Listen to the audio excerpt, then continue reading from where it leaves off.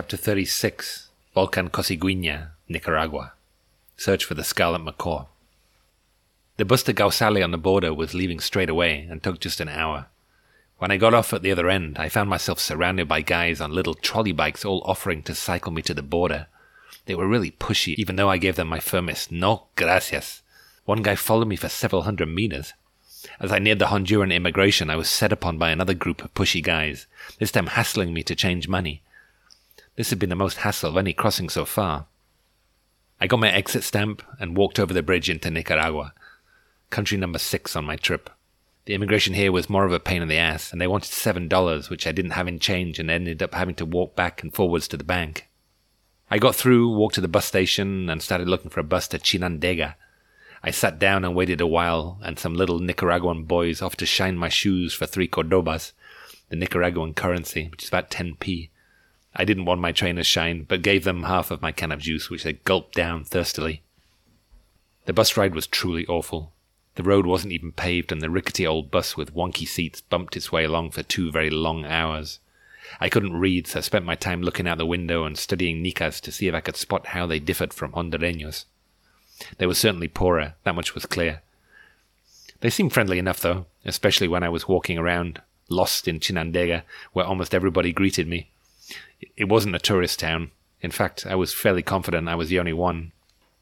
I found a cheap hotel in the end by walking round in circles, following the contrary directions of several locals.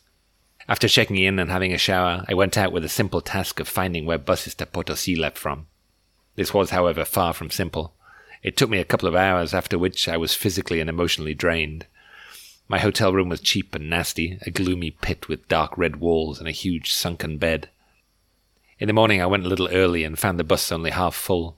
I took a seat near the front. It didn't seem to matter where I sat, they all had equally little legroom. It set off and made its way slowly along the bumpy road. Again I found it impossible to read, write my diary, or do anything else. I just sat and looked out the windows at the squalid towns we passed and all the goings-on around me. There was usually entertainment in some form. A woman selling drinking water in clear plastic pouches tried to throw it to a passenger through a window of a moving bus and failed miserably.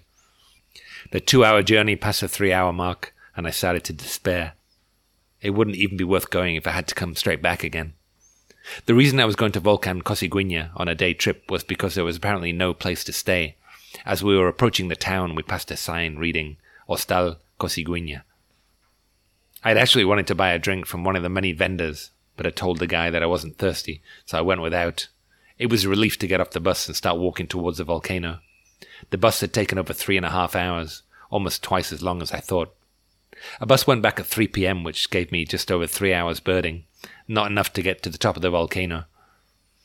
I would have to be satisfied with walking around the lower slopes. Despite the late hour, there were still lots of good birds around, like the bright green, orange-fronted parakeets and the funny little crested bob-white quails running along the ground. I also saw a nice cinnamon hummingbird with its orange belly and red curved bill. No sign of the locally endangered scarlet macaw, though. While I was sitting down and having a break finishing off the last of my water, a man came up the trail on horseback with an air rifle on his lap. I greeted him and tried to have a conversation, but it was hard to understand anything he was saying.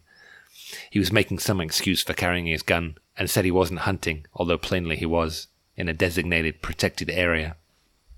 Macaw feathers fetch a high price, I expect, and I wouldn't be surprised if he was trying to bag one, despite there only being a handful left. I wanted to do something, but all I could think was to write and tell somebody about it. On the way back down through the dry forest, I saw a movement in the thorny bushes and managed to see a red and white wren. I heard the bus honking its horn and started to run. I heard a hiss by my side and I saw a huge 2 to 3 meter snake recoiling in a threat posture. It didn't look venomous, but I was relieved when it chose not to strike and slithered away surprisingly fast. I planned to have a soft drink before getting on the bus, but it was ready to leave, so I didn't have time. Once the bus had set off, we passed a few women selling drinks in plastic bags, but only on the other side of the bus. And by the time they got to my side of the bus, we started moving again. This happened twice. I felt like the world was conspiring against me having a drink. By the time we got back to Chinandega, I was almost dying of thirst and gobbled down 5 juicy oranges like a starving chimpanzee. I went back to my dark red room and sat on my huge, sunken double bed, lonely and hungry. I can't say that I really enjoyed my first 2 days in Nicaragua. It was nothing I could put my finger on, but neither the birds nor the people had made much of an impression on me. If I was to sum up the place in one word, it would probably be inconvenient. Buses on major routes went frequently enough, though, and it was only an hour and a half to Leon. On the bus, a guy asked me if the seat next to me was free. It was. He was very friendly, and I was a bit suspicious, but it appeared that he just wanted to practice his English, although he spoke mainly Spanish to me. He'd worked illegally in the States for a year in poorly paid construction jobs, and had something to say about the exploitation of Latin American workers there.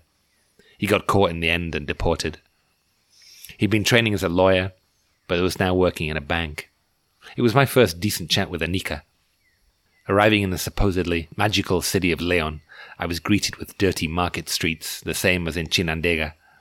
I asked the way to the center, but before I got there, a guy came running up saying he would take me to a cheap hotel, but I told him I was already going to one. He pestered me so much that in a very stern voice I said, "No, gracias, adios."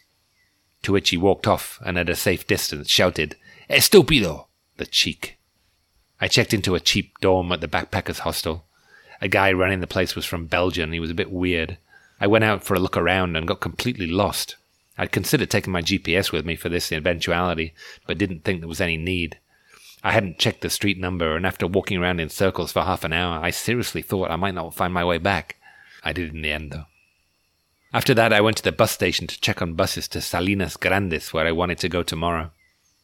The bus station was as chaotic as any I've been to. There was no office or people that looked like they worked there, just bus drivers who looked permanently to be in a hurry. One guy told me that there was only one bus a day and it only left at 4 p.m. No good for me. I really despair at this place. Everything is either difficult or impossible. Later I found a map, however, which showed me that I might be able to take one of the many buses to Managua and get off halfway and hitch to the coast. The next day I boarded a bus to Managua and got off at the turning that I'd seen on the map last night. It wasn't difficult to hitch from here, and I had a bumpy half-hour ride in the back of a construction truck. Salinas Grandes was a village near some salt lakes. There was a network of lakes and lagoons by the coast where I could see some waders and other coastal birds. From where the truck dropped me, I walked a road across salt pans with shallow blue pools and crusty white edges. The air was so dry you could almost taste the salt. The village itself was a string of poor houses, and the surrounding land was as dry as hell. I felt like I was in a Western movie, and half expected some tumbleweed to blow across the picture. I walked around the lakes and saw small numbers of waders, including the long-billed curlew mixed in with some whimbrels, and some pelicans and terns on a beach nearby. The birds were nothing special, but I felt the weight lifted off my chest just to walk around in the fresh air and away from crowds of people and the dirt of the city. I stopped at a small shop with some kids sat outside and bought a very artificially coloured fizzy drink and sat down on a wall watching a fisherman repair his nets. My book said that there was an estuary nearby, so I walked a few kilometres north of the town along a dry, dusty road parallel to the coast.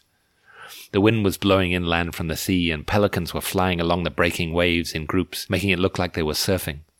The estuary and some mangroves were quite pretty, but after walking around the river mouth, I decided to call it a day and start the long walk back.